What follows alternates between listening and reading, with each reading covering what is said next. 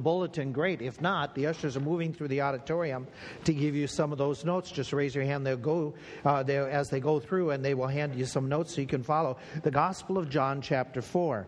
As we're starting this morning, I want you to think with me for a moment this idea. There are times when we get distracted with small things and we miss the big things around us, or the big picture, if you would. That we can get fixated, like in this cartoon, on something small and miss that there's some danger nearby.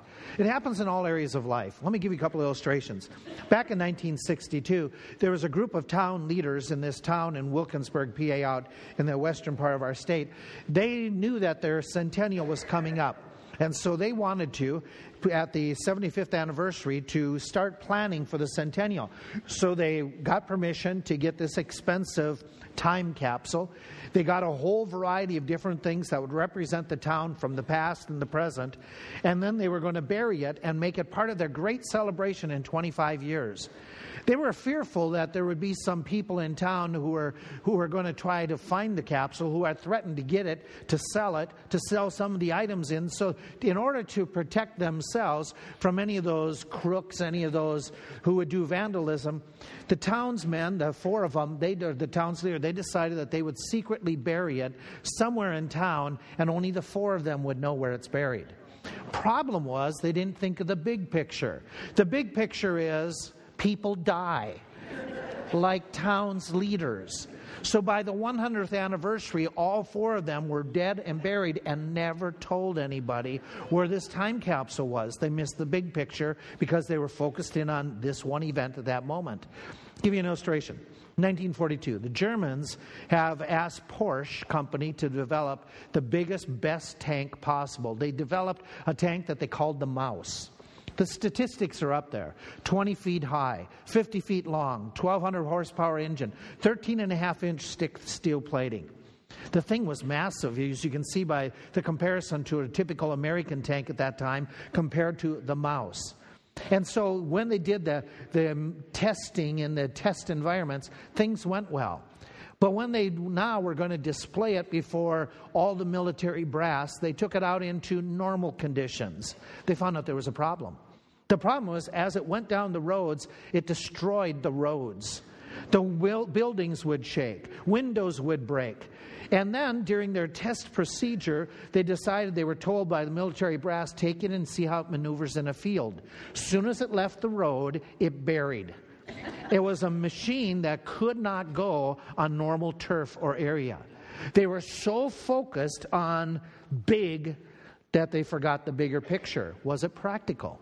Was it functional? I'll give you a story.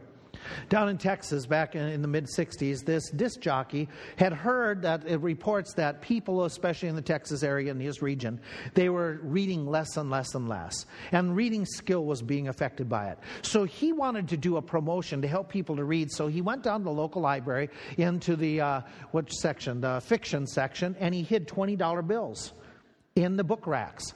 Then he announced that afternoon on his radio station that he has hidden money, cash money, down in the library, the public library. If you go down there and find it, it's yours. Take out the book, find the money. And his idea was people would take the books and read them.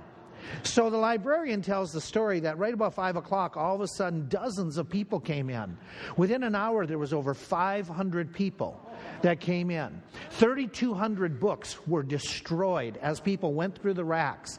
Even book racks were tipped over. People weren't reading the books. They were shaking them out, looking for the $20 bills. Afterwards, somebody had to pay for all of this. Disc jockey learned the hard way that you end up advertising something like this, you're going to pay for it.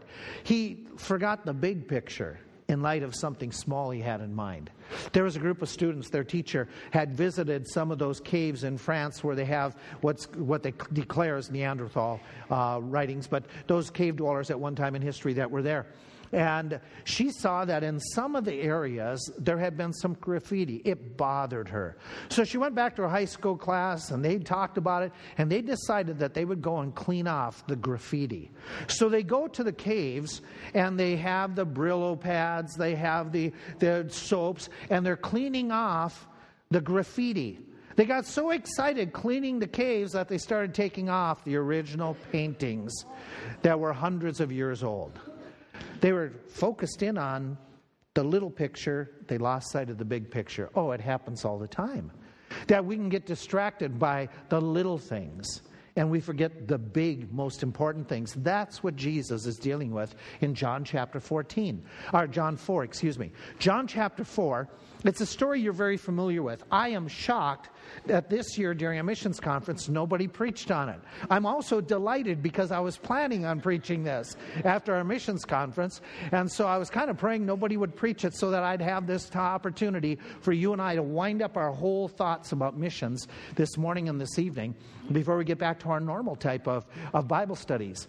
And I want to take a time to just help you and me to just reflect upon what Jesus is doing in John 4 as he's trying to get individuals. One is a woman at the well, and the others include all 12 of his disciples to see and to think about the big picture. Or should we put it in the proper way? The biggest picture of all. Because so often, like the disciples, we do the same thing. Like the woman, we can get all caught up with what we think is big events in life, but we forget the biggest events of life. That's what he's doing. Let's set the scene. Let's talk about where the context of this story. If you're unfamiliar with the text, and a lot of you do know this, but bear with me for those who are unfamiliar with the setting and the time of the story. In John chapter 4, we read in verse 1, these comments. When therefore the Lord knew how the Pharisees had heard that Jesus made and baptized more disciples than John, he left Judea and departed again into Galilee. And he must needs go through Samaria. Then he comes to the city of Samaria, which is called Sychar, near the parcel of ground that Jacob gave to his son Joseph. That is very important information. It's not just background thrown in there because they needed to fill in space. It's got some very important details. The details kind of go this way. This is early in Jesus' ministry, in the early months. John is yet to be arrested. They are both ministering. In fact, Jesus had gone down in chapter 2 and part of chapter 3. He'd gone to the first Passover. He has 3 different Passovers in his lifetime, or in his years of ministry, And so this is the first one. The first Passover. This is shortly after he did his first miracle at the wedding of Canaan. He had gone down to Jerusalem, celebrated the Passover, and then he stayed in that region for a period of time. And you read about it in John chapter 3, starting verse 22, that he's preaching in the wilderness, same places that John is preaching. And his disciples are baptizing some individuals as well. Jesus doesn't do the baptism, but he has his disciples do it. You read about that in John chapter 3, down in verse 22, 23, 24. And there's the discussion that is going on. In fact, Jesus starts getting more of the crowds and John's disciples. This is the time they ask, wait a minute, he's stealing all of our crowds, John. What's going on? And John has to respond that basically he's going to say, that he is just the friend of the groom. He's not the bridegroom. And that whole very, very informative text that John teaches his disciples, that he's about promoting people and sending them to Jesus. And so then Jesus, after he's there for a while and he realizes that he's getting more and more pressure and opposition from the Pharisees in that area, he's going to leave. He's going to go back to his home area. If you look at the map, they're down in the southern part, the light green. He's going to go to the light green at the top. He's going to go to Galilee, back into the Nazareth and the Capernaum, Cana area. And so he's going to go back up there where he won't have as much opposition. He's not as ministered up there too much up to this point. And he's going to have to travel. Now he says, I must needs go through Samaria. Now you have to understand, and let me back up, Samaria is that purple, light purple right in the middle. And so he's going to go through that area, direct straight shot up north, which is very abnormal. To understand this story, to understand even the story of the Good Samaritan, you need this tidbit of information that I want to share with you. Samaria was filled with people who were hated by the Jews. They were individuals that the Jews hated, and they hated the Jews. Their history starts back in about 700 years before Jesus, when all of a sudden the Assyrians had come in and invaded that region that was occupied by the 10 northern tribes of Israel. The Assyrians came in and they took away those 10 northern tribes. In their place, they brought in others from other parts of the world. This was the way the Assyrians managed the entire known world that they had conquered. They would displace people. They would mix them up. The idea is you wouldn't have a concentration of any group of people. You mix these people with those people. That way they couldn't form an alliance. They couldn't speak to one another. And in time, they would just get used to each other and they'd start intermarrying, and you break down nationalism. You break down backgrounds, and they just kind of filter into just the big group of the Assyrians. So they brought in people to live amongst the remnant of the Jews that they had left up there. They'd taken away all the political leaders, the military leaders, the rich people, and a lot of the middle and upper class. And so they had left the poorer classes there, and these others, they moved in and they start intermixing. They start, getting together with marriages, getting together with their small communities. And they form what's called mixed races, mixed religions. And that group of blended half-breed Jews become known as the Samaritans. A few hundred years later, the Jews come back. They're trying to rebuild the area. And they do it under Ezra and Nehemiah. Ezra and Nehemiah want nothing to do with the Samaritans. They're half-breeds. They don't believe the same thing. They have mixed Jehovah worship with pagan worship. The response of being rejected by Nehemiah and Ezra, the Samaritans go and they build their own temple. As they've rebuilt the temple under Haggai and Zechariah and Ezra down in the south, the Samaritans go back into their home region because they've been rejected, and they built their own temple on Mount Gerizim, and they formed their own priesthood. They have their own scriptures. They take some of the first 5 books of the Pentateuch, the first 5 books of the Bible, and they've now got a blended Jewish and pagan religious system that they are putting together up in that region. And so they move up there, and that creates even more animosity. 300 years later, the Jews, they have independence. They fight. And what's happening about that time is, the Jewish people who have thrown off the shackles, they move up north, and they're going to get rid of the Samaritans. They're going to get after them because they have this false temple.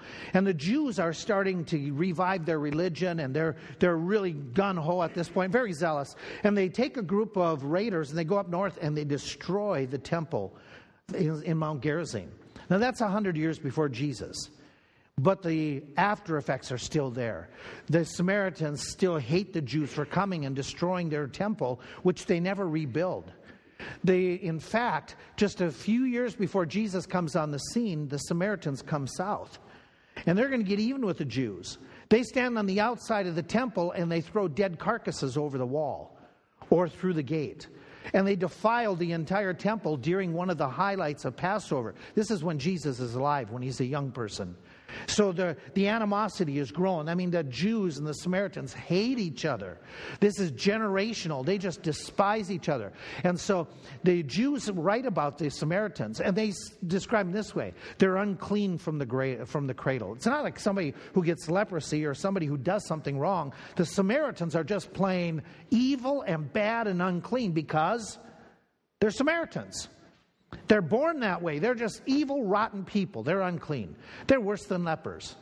And so what happens is the Jews, by the time Jesus is coming and traveling, most of the people who would travel from Galilee would not go into Samaritan territory. They're not touching it. If they touch their territory, they'd be unclean, especially when they're headed to or from Passover or to or from some festival. They're not going to go through their land. They're not going to be defiled by those people. In fact, what they typically do is they travel across the river of Jordan as you follow the yellow arrow, and they bypass Samaria altogether. That's the route of all the Jewish pilgrims. But not Jesus. Jesus has to be different. Jesus decides, and he says to his disciples, we're going to take a straight path. We're going straight into Samaria, and we're going to stop somewhere. In fact, he stated he must needs go through Samaria. He is burdened. There is somebody there he needs to talk to. Some people he wants to minister to. It's an opportunity he's not going to bypass. So he breaks with tradition, and he travels from Jerusalem, or actually a little bit between Jerusalem and Jericho, and in the wilderness area, and heads straight towards Sychar, as he's going to do a beeline straight through the whole territory, but he stops at Sychar. That's where our story picks up. that Jesus is there and he's going to get into a conversation with the Samaritan woman. You know about the conversation. It happens in the village of Sychar, which is, it's a small little village. It's where Joseph had been buried, Joseph of the Old Testament. So it's a popular place. It's a place that for Jews and for even the Samaritans, half-breed Jews, they've got the sepulcher of Joseph there. And so Sychar is an important spot in their history, but the Jews are avoiding it for the most part. And so Jesus stops there, he's thirsty, and it makes it very clear as you read through the text that it goes on in verse 6, the well was there, Jesus therefore weary from the journey, sat thus on the well, and it's about noontime, the 6th hour. And so Jesus is very clear. He's God. He knows what's going to happen. He's planning to go there. But at the same time, he's got his human frailties. He's hungry. He's thirsty. He needs to be refreshed. And about that time, this woman comes up. Now, the disciples have left, as you read the story. They leave so that they go and get food. And then there comes, verse 7, a woman of Samaria to draw water. And Jesus said to her, give me some water. The disciples were gone away into the city to buy meat. So it's just Jesus and this woman. Then says the woman of Samaria to him, how is it that you, being a Jew, would ask drink of me, which am a woman? For the Jews have no dealings with the Samaritans. She knows. He knows. And he's not being rude by asking for the water. That would be normal type of thing. He would ask whoever's there, who's, the woman from the community. It's their well to determine who gets the water. So he's basically saying, can I please have a cup of water? And she says, why are you talking to me? Jews don't talk to Samaritans. Why are you talking to me? Men in public typically don't talk to ladies in public that they don't know, especially a rabbi, a teacher. And Jesus has followers. She may have passed his followers. And so she's really put off, just surprised that he would talk to her. By the way, if you look further in the passage, when the disciples come back, they're surprised too that he's talking to this woman, because it says in verse 27, upon this came his disciples, and they marvel that he talked with this woman, but none of them dared say, what are you doing? Why are you talking to her? That'd be disrespectful. He's the master. But they're all thinking the same way. He's breaking with culture, with tradition.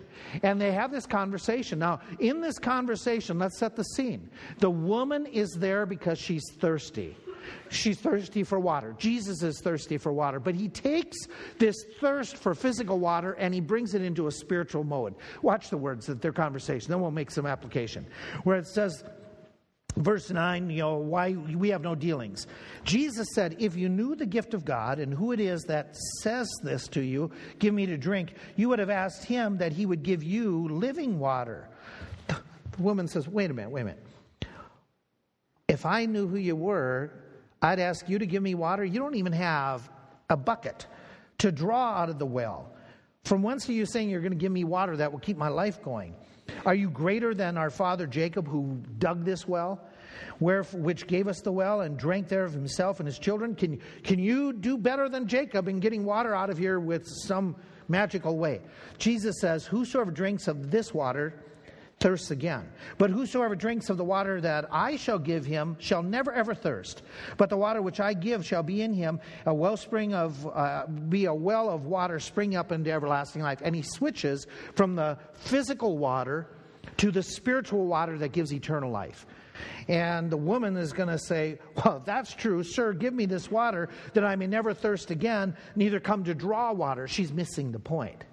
She's saying, give me water so I don't want to come back here again. It'll be a lot easier if I don't have to draw water. Give me something that you have, this fountain of youth, that you can give me physical water that I will never, ever be thirsty again. Ha, ha, ha, ha. Give it to me. And Jesus is going to respond to her by saying to her, go and call your husband. And then come thither. And she's kind of sheepish. She says, I don't have a husband. And Jesus said, that's true, that you have no husband, for you've had 5 of them. And he that's living with you now, he's not your husband. So you spoke the truth. And the woman goes, whoops, you know all about me. Sir, I perceive you're a prophet. You know my life. This is amazing. And then she tries to change the subject. Our fathers worshipped in this mountain. You guys say that Jerusalem is the place to worship where men ought to worship. And Jesus said, lady, Believe me, the hour comes when you shall neither worship in this mountain, nor yet at Jerusalem worship the Father. For worship you know not what. You worship what you know not what. For we know what we worship, for salvation is coming through the Jews. But the hour comes, and now is, when true worshipers shall worship the Father in spirit and in truth, for the Father seeks such to worship him. God is a spirit. They that worship him must worship him in spirit and truth. And the woman is amazed by what he is saying and his theological knowledge. He says, I know that the Messiah will come. Maybe that's what you're referring to, the hour comes. When the Messiah comes, which is called the Christ, and when he has come, he will tell us all things. He will tell us all things. He knows all about us. He knows what we need. And Jesus said, I that speak unto you am he. Let's just put up. Okay? This woman has an emptiness in her life. Okay, it's more than just water. She has an emptiness that's very apparent in her life that she is seeking for something to satisfy. She's trying to find it in multiple relationships. Folk, going through 5 husbands at that time was very, very, very rare. Okay? Either she is the black widow and knocking them off, or she is not finding satisfaction in these relationships and she is looking for more. She is looking for love. She's looking for compassion. She's looking for peace of heart and mind.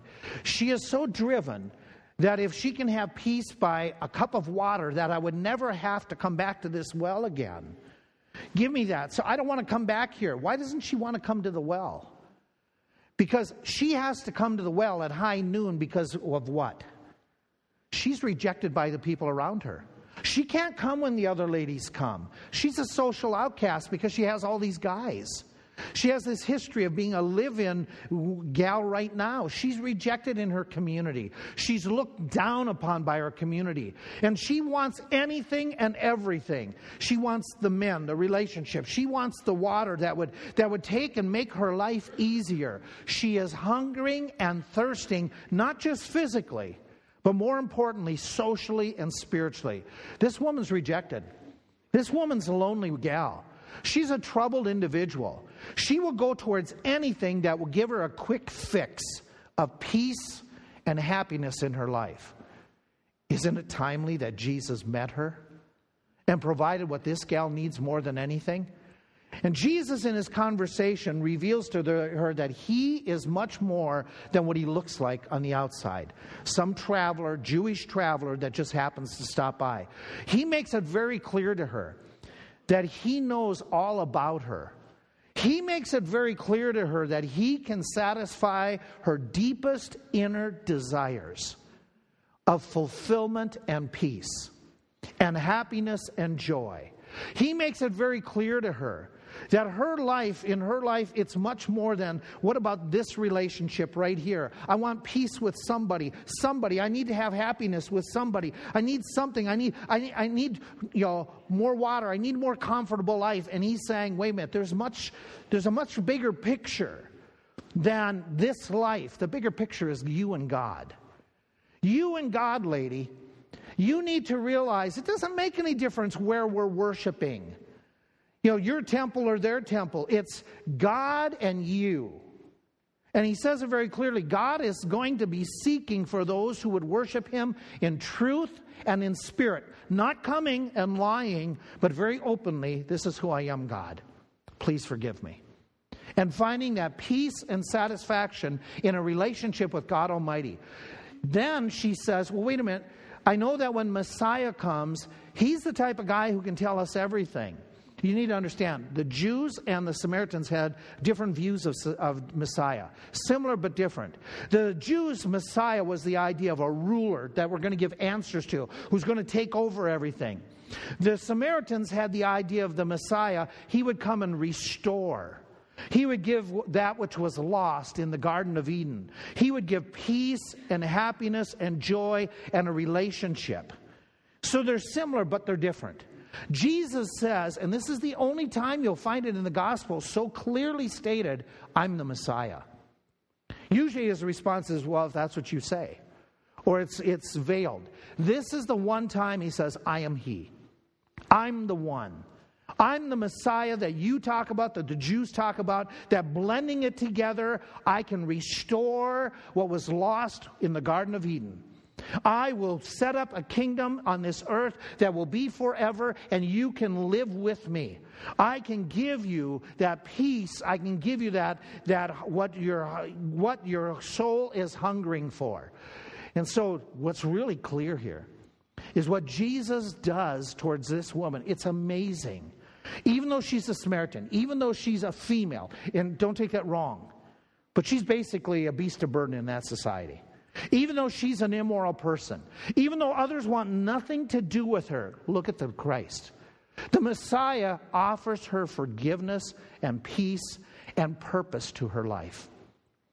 What a gracious God. He doesn't look at her and say, you're too far gone. He doesn't look at her and say, well, if you only had 3 husbands, but 3 strikes and you're out. He doesn't do that. He doesn't look and say, well, if you just had been married legally, but now you're going to live in sin. Doesn't do that. He goes to this woman and he purposes to travel to that town to meet her, to give her this hope, and she accepts it. She takes it. She tries to veer the conversation elsewhere, but Jesus keeps on track saying, I am God who will help you to have a right relationship. And he gives her this offer that she gladly accepts. She finds that forgiveness, she finds that peace, she finds that purpose in life that nobody else can give. Nobody else can satisfy that hungering in her soul, but she finds it in Jesus. Isn't that a wonderful thought? She needs to come to this spot where she needs to see the big picture in life, the biggest picture. By the way, Jesus offers you and me the same thing. He offers us purpose and peace. For many people, the purpose is getting money, getting fame. And Jesus says, I've got something better for you. Something that isn't just temporary. You've all heard of this guy. Yes? No? Okay. Some of you, I know he's in ancient history already.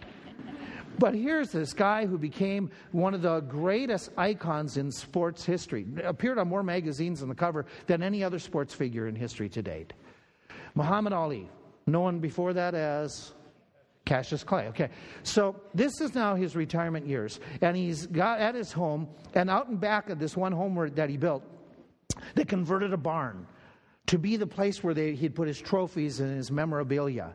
They didn't fix it up like you would think a trophy room should be fixed up. It was still a little bit rustic, but it was fixed up. And the reporter comes, and these are some of those days when Ali is, you got to listen kind of closely because he's mumbling, taking all those blows to the head. It affected him, you know that. And so he's there, he's with the reporter. And they go into the barn area and they're walking through. And as they're walking through, there is one entire wall that is covered with magazine covers in glass frames. And it's just all from top to bottom, all the way across. The reporter was amazed. And they walked through, and he was telling this story about this one and this one and this one, and then they stopped. And Ali noticed that because his barn wasn't totally secured like a typical trophy room, he noticed that some birds had got in and left their droppings that came down on a couple of these glass frames. And he's standing there looking at it. And the reporter said something to him, and he's in his own world. He's just staring at it. And then he turned and he walked to the front door of the barn and just looked out over the property and just staring. The reporter came up to him and asked a couple of questions, and he wasn't responding. It was like he was in Neverland. He was in his own little world. And then the reporter heard him say this very clearly, audibly make this statement. He said, I once had the world and it was nothing. He had popularity. He had riches. He had fame. And the birds drop on it. It's nothing. This woman was looking for something that would satisfy men. Well water. Social acceptance. And Jesus offered her that which was everything that would last. He makes that same offer to you and me. No matter who we are, what we have done, here's what he offers. He offers forgiveness and peace and purpose to life. Purpose that would help you to have relationship with God Almighty that would last forever. Purpose and peace that would allow you, when you stand before the Messiah, that He would say, you can enter into my kingdom because you have accepted what I'm offering you for nothing. I am giving you eternal life if you believe in me. If you trust in me, if you give me your all, I will give you everything. What a deal. What a gracious God. All we need to do is repent of our sins and ask Him to give us the eternal life that He purchased with His blood and His life and His resurrection. See, that's the big picture. The biggest picture of all is, do you have eternal life? The big picture is not your bank account or how much taxes do you owe today. The biggest picture is, where will you be in 100 years from now? Where is your eternal life? That's the biggest picture. That's what He's trying to get the woman to see. She accepted it. Would you? About that time, the disciples come back. And the disciples, they've got the food. They went to town to get food. They come back, and do you remember Jesus was hungry? Jesus was resting at the well when they left Him. He wasn't game to go into town. He was taking a break. And they were going to look for the food. They come back, and when they return, Jesus has to give them the biggest picture of all.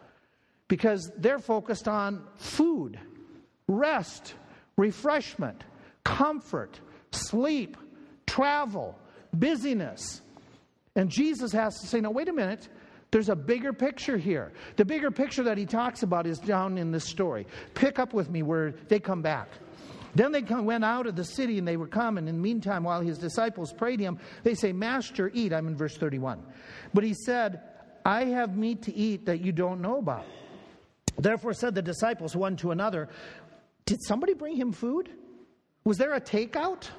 Was there a delivery service? Jesus says, my meat is to do the will of Him that sent me and to finish His work. This is the biggest picture. This is for you and me. Watch what He says. Say not ye, there are yet 4 months, and then comes the harvest. Behold, I say unto you, lift up your eyes and look on the fields right now, for they are white right now, all ready to harvest.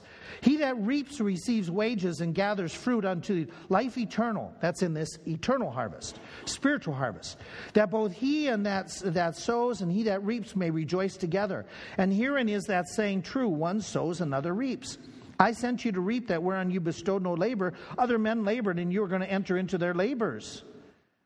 And about that time, then the Samaritans come back. What's He talking about here? He's not talking about the actual harvest season. He makes it clear that we've got a few more months before harvest, the physical harvest. He's not talking about the crops, the hay, the wheat. That's not what He's saying. He is saying in this passage there is a bigger harvest, and it is the souls of men. It's just like that idea of, I will make you fishers of... Yeah, that's the same parallel. And what He's doing is He's trying to get them to realize it's people. It's people that need to be ministered to. People that need to hear my message of hope and peace. And so these guys, they're fixed. They're focused. When they come back, why is He talking to that woman? They're focused on traditions. They're focused on prejudice. They're focused on their bias. Why is He talking to this gal? She's a woman. She's a Samaritan. He shouldn't be doing that. We don't dare tell him that. He's the boss, but he shouldn't be doing that. And then they're focused on, here's food. And he says, it doesn't make any difference to me. This isn't what's important right now. Traditionalism and prejudice is not what's important. Food isn't what's the most important thing. I mean, right about now, your stomachs are telling you it is. And Jesus is right about this time of the day saying, guys, there's something bigger than your belly. And that whole picture is focusing on this whole idea of the big picture of seeing souls, of harvesting individuals, lifting up your eyes for the harvest of souls. Now, can I make some just concluding comments or truths taken from his comments? Here's what they are. Take what he has said here. Lift up your eyes and explaining. Here's what he is saying to them. Harvesting souls is not as difficult as most of us think it is. It's not as impossible as what we think it is. The comments of Jesus, what He makes to His disciples, who would have said, wait a minute, harvesting souls in Samaria, these people are tough. They might run us out of town. This might be really difficult. This giving out gospel literature, this giving out, a witness to somebody, inviting them to a Bible study or to church. This is really hard to do. I get intimidated by it. And he's saying, it's not that bad, guys. It's not. Now, he makes a comment where he's saying that there's toil involved and laboring involved. He uses those words, that we enter into another person's labor or toil. There is work. It is some effort, but it's not as impossible and difficult as what we often make it to believe. He says there are people ready to be harvested right now. There are individuals ready to respond. And he tells them they are white unto the harvest, not the crops, but the heads of the people, the hearts of the people. And he says that the co-workers, the people that you don't expect sometimes, the Samaritans, the ones that you wouldn't have anything to do with, they might be the very ones ready for the gospel. And he's making it clear to them that God is at work at this moment. That God is, you remember, the Lord is not willing that any should perish. Do you remember, the Son of Man is come to seek and to save. That was his loss. That's his effort. Do you remember what he said?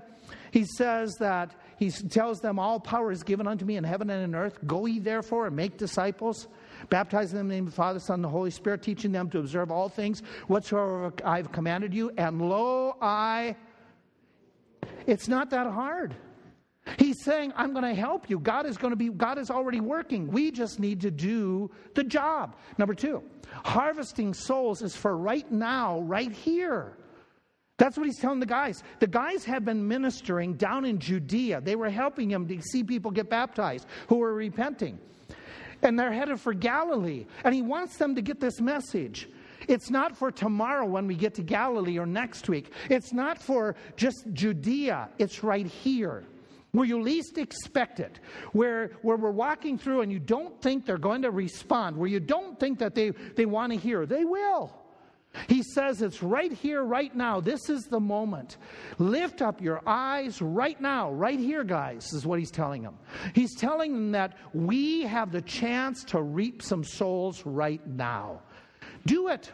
Don't wait till later. Don't wait until, sometime, someplace down the road. He says right now, harvesting souls. That's supposed to be happening right now. Young man, Christopher Searcy, you probably remember this, some of you. There was a whole bill passed in Congress to make sure that things changed after his case.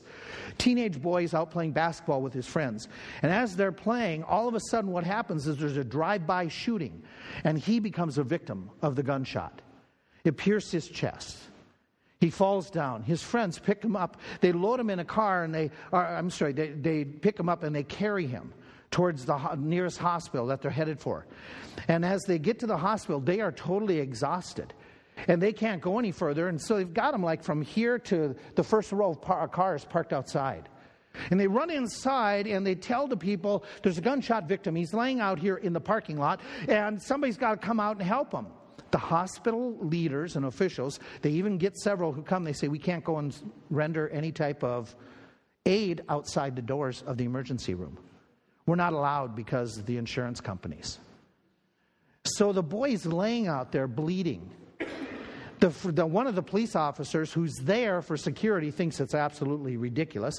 He gets a wheelchair. He goes out. He loads the boy, brings him in, and then they administer. But in that period of time, it's too late.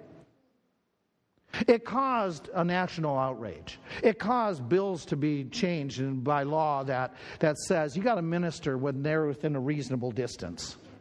And by the way, we find it absolutely appalling that none of them would walk out and the insurance company would be that way, and we say, shame on them. Shame on us, who will not go and take the gospel outside the doors of our building. We will proclaim the name of Christ to the lights, to the ceiling. We will sing about him, we will rejoice in him, and we will congratulate each other that we have gotten saved. But do you take it out with you? Will you go and minister to somebody who's beyond the confines of this property? That's what he's telling them. He's telling them, guys, go outside your normal territory. Be burdened for people. Not just within the element of what you're used to, But look around. There are people willing and wanting to get saved because I've been working, I'm wooing them. You need to tell them, you need to go to them. Right now, right here, he says, harvesting souls should be done without any form of bias or prejudice. It should go beyond who's like me, who's my age, who's my economic status, who's my race, who speaks like me, who has hair like mine, and all look and say, I'm glad I don't. Okay. And I'm glad you don't either. But we get so caught up with this at times that we want to make sure we share the gospel with people that we find acceptable, who are like us. That's good. I'm glad you want to share the gospel with people who are acceptable. But what about the unacceptable? What about the people who aren't like you? Aren't you glad that somebody didn't have that thought when they shared the gospel with you? Or you may have never heard. I would have never heard. And Jesus says to the disciples very simply, he says, hey, wait a minute. I need to be concerned, and so do you, about anyone who might be socially unacceptable, who might be what others would consider too immoral to be forgiven, who might be of a different ethnic group. He reached out to her. And he's saying, you guys need to reach out too. In fact, lift up your eyes. Look at what's happening. The fields are white. Maybe what he's referring to is the white turbans, because historically the Samaritans wore white turbans.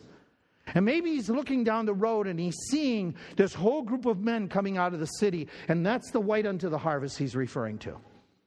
And he's saying, you and I don't need to run from those people. We need to run to those people. And we need to share with them. We need to talk with them. Fanny Crosby, ever hear of her? Hymn writer, blind lady. She wrote a lot of hymns, but she was also very burdened for individuals. She, who is blind, would frequently go down to the nearby street mission, and she would share her testimony, or she would sit in the back, and after the preacher is done, she would go from seat to seat where she could figure out where somebody was sitting and sit down and talk to the young men or young ladies. When she was asked years later, where did you come up with, when did you pen the words to rescue the perishing? She said she remembers clearly. She went to that mission service, and after the service, she followed her hearing to about halfway down where a young man was sitting there, and he was talking to himself. She figured he was in his early 20s. She sat next to him after he gave permission, and she said, did you hear what the preacher said? Yes, I did. But he said, I am too wicked. I am too far gone. And she talked with him. She found out that he had a mother who on her deathbed had pled with him to repent of his sins and ask Christ to be his Savior. And that mother said, I want to see you in heaven with me. And he said, I had told my mother, I will respond. I will live for God eventually, and I will meet you in heaven. And he started sobbing. He said, I lied to her. I am so wicked, there's no way I'm going to get into heaven anymore. I'm too far gone. And Fanny Crosby, years later recalled, she said, I shared with him the story of the woman at the well. How that one who was socially rejected and who nobody wanted to do with, Jesus offered her complete forgiveness. She said he prayed and got saved that night. She said, I went home and I thought about the need to rescue the perishing, and she penned the words the next day. Without bias, without prejudice. Maybe we need a little bit of her blindness externally to see people. Harvesting souls is something any and all saints, you, all of us, can and should be doing. It's something all of us can be doing. Jesus, in the text that I read, he uses terms like this when he's talking. He's talking and saying that, lift up your eyes, look. And by the way, do you know what happened? Look at the story. It says in verse 39, many of the Samaritans of the city believed on him for the saying of the woman. Here she is. She's a baby Christian. She just got saved, and she's bringing some to Jesus. Here they are, disciples who don't know much of anything. They're still in their first year of Bible college, first year of seminary, first few months of it. They don't have all the theology yet, and even by the end, they still don't have their theology. It's going to take a long time. And he says to them, listen guys, You need to lift up your eyes. You need to be looking. Even though they have done it in the past. They were just in Judea. They were busy down there for several weeks baptizing and getting people to follow into that kingdom of God. He says to them, this is something anyone can do. He that. Those who labor. They join in, some sowing and some reaping. No matter who you are, what age you are spiritually, no matter what you've done in the past, you're supposed to be involved with harvesting the souls. Timothy Stackpole is a New York firefighter.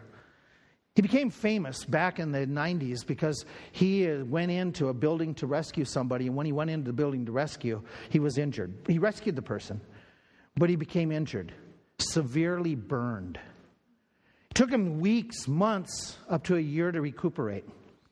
And then his co-workers told him, retire. You've done enough, retire. Live on the pension that they're offering you. Some of his own relatives said, you've done enough, retire. But he had a passion that was designed to do what he really wanted to do, help people from this tragedy of fire. He came back. Despite his disability, he passed all the physical requirements and re-entered into the force and was promoted to captain. He headed up one of the first squads that went into the buildings on 9/11. He never came out. He gave his life because of a passion. Despite what he had done in the past, he still had that passion. Despite what you have done in the past, despite the teaching you have done, you need to have a passion to rescue people. To rescue that harvest of souls. Harvesting of souls can be done by simply telling others what the Lord has done for you. It's not this difficult. Many of the Samaritans believed, we read. They believed because it says, she had testified saying, he told me all that I ever did. There's a whole lot more theology that they would need to learn, but Jesus would explain. She told him what he had done for her, what he meant to her. She just shared her testimony so simply, and it worked. In fact, it is so clear in this text that the idea of her sharing with it, that it's stated twice. Verse 29, verse 39, that this is all that she said. She just said, he told me all things that I did. And then look at how it works. It says, many of the Samaritans came out believing on him because of the woman. Verse 40. So when the Samaritans were come unto him, they besought him that he would tarry with them. He abode 2 more days. And many more believed because of his own words, and said unto the woman, now we believe not because of your saying, for we have heard him ourselves, and know that this is indeed the Christ, the Savior of the world. One of the few times it shows up in the gospel. The Savior of where? The Samaritans get it. The Savior of the world. The disciples didn't get it because they kept on thinking the Savior of us. We celebrate the Savior of us. We're so excited that we're saved. And he's saying, lift up your eyes, lift up your eyes, lift up your eyes. I'm the Savior of the world. Not just your world, but the whole world. And I want it shared. I want it told. Years ago, there's a lawyer in the Midwest. This lawyer is not a believer. And he goes to deal some business, between legal business, with a real good Christian friend. The Christian friend had been in a church service the day before. And in the church service, the preacher had preached on seeking souls of men, lifting up your eyes, sharing the truth. And though they had been friends and had been doing business for years, the Christian businessman had never talked to the lawyer about his soul, had never asked him about being born again, had never invited him to come and study the Bible, to come to church with him. But he was burdened. He was going to change. And so at the end of the conversation, with all that boldness that made him tremble, the businessman says to him, he says, hey, can I ask you a question? I know you don't go to church, things like that. Why haven't you ever become a Christian? I've heard that others have talked to you about it, but why haven't you become a Christian? And the lawyer scoffed and just said, well, I know enough Bible that people who drink like I do, they don't go to heaven. And the Christian businessman, out of compassion and concern, said, well, wait a minute. if you say you know the Bible, then you know that Jesus Christ does forgive any and all sins. And he talked about the thief on the cross. He talked about the woman at the well. So why haven't you ever truly become a Christian? After listening to it all, the Christian businessman hung his head, or the lawyer hung his head, and he said, "Do you want to know the real reason why? The real reason why I haven't ever become a Christian? I don't know how. And nobody before this moment has ever showed me how. Nobody has ever asked me. Nobody has ever shared with me." He prayed and got saved.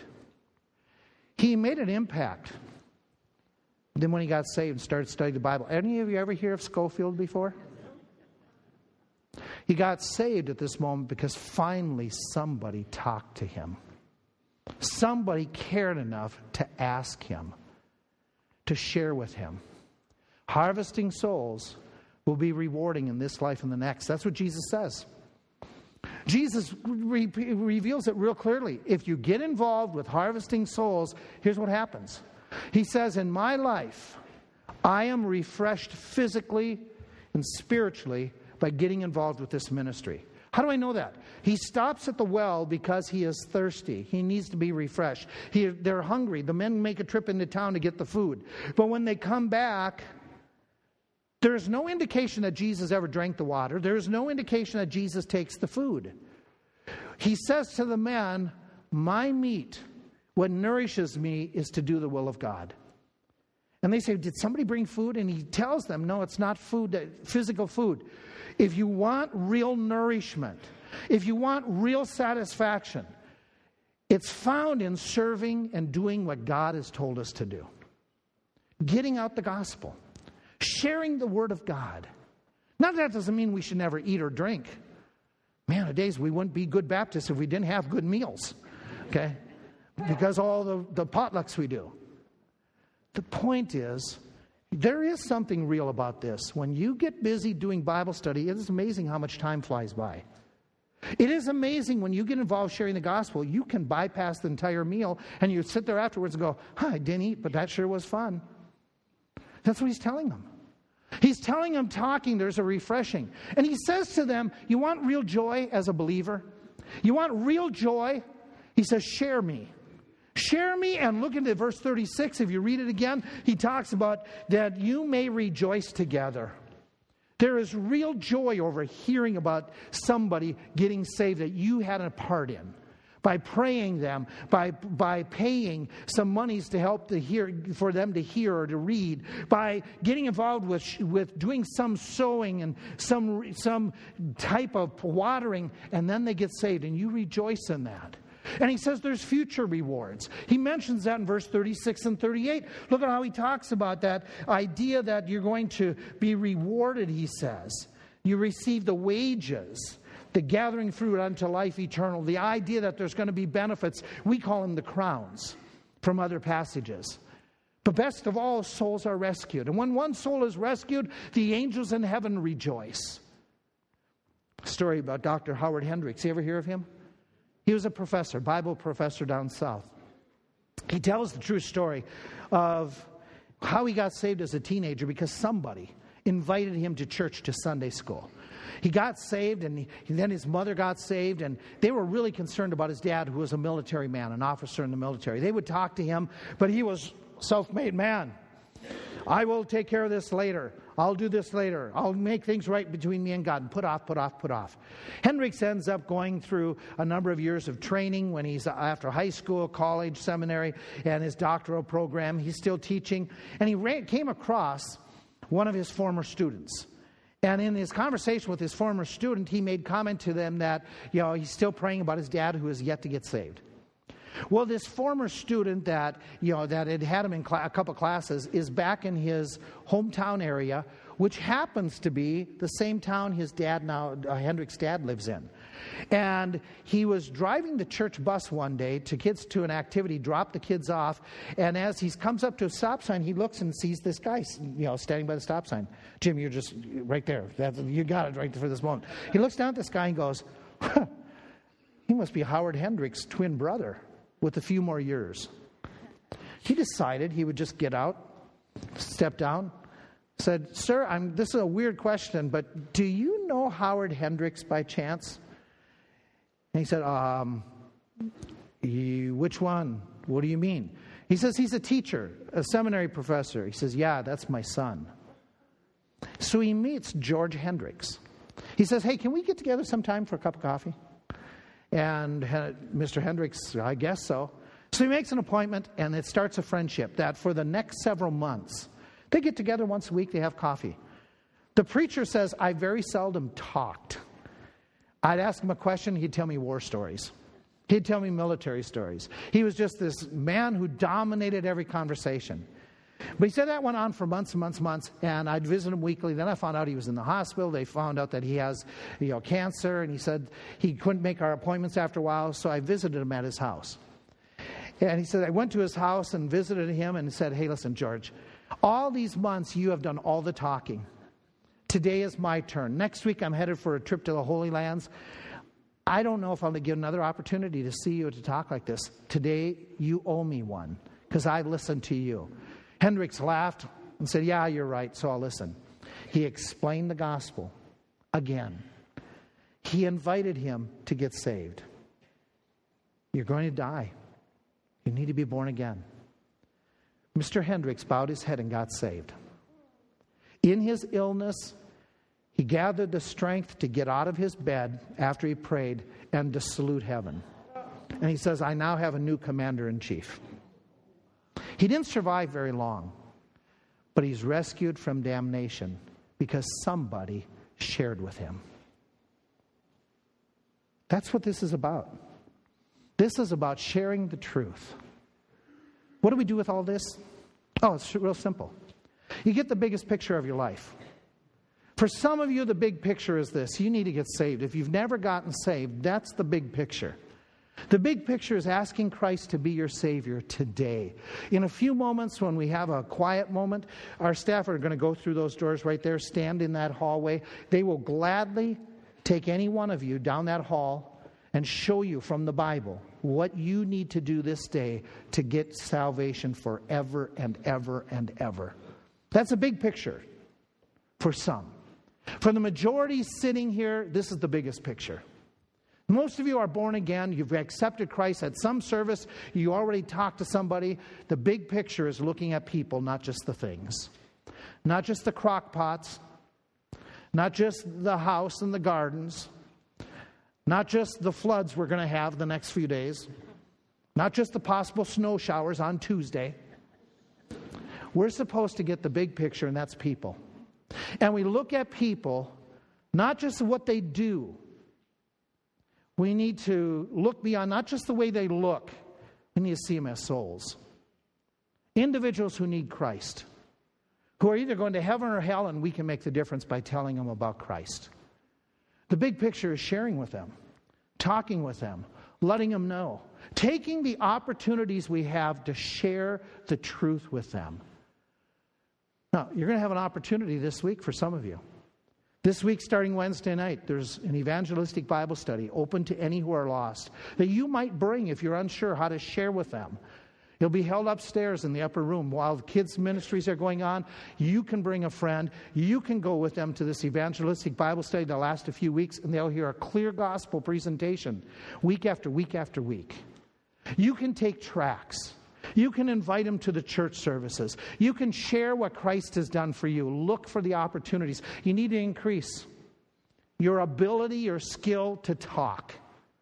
Then join in here on Wednesday nights. What I'm going to do in the auditorium the next few Wednesday nights is talk about how to evangelize. I want to give you a video series and walk you through it that you could use for evangelizing friends and neighbors.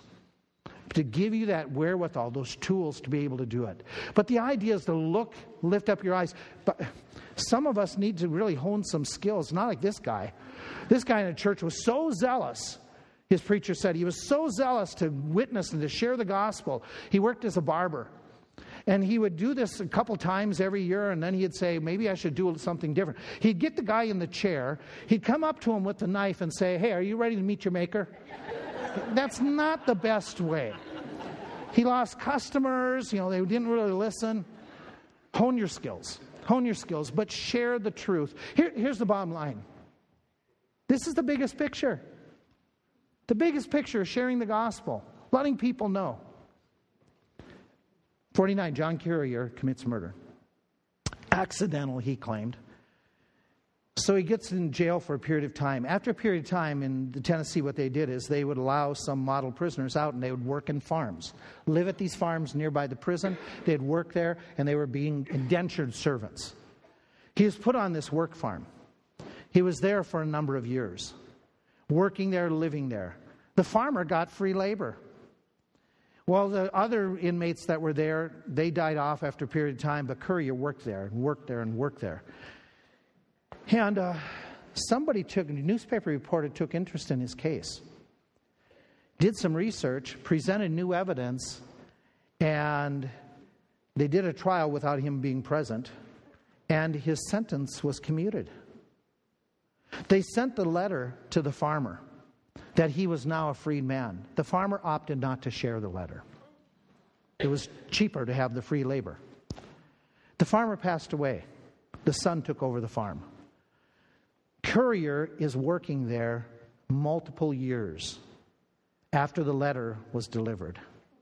Finally, somebody in the system realized they still have this going on. They come to the farm, they asked if they've got the letter, they can show the registered letter, and that family kept the message of freedom from Currier for 15 years. Are you appalled by that? You may have kept the message of freedom from some classmates, co-workers, neighbors. So before you cast stones at that family, have you been holding back the message of freedom to others?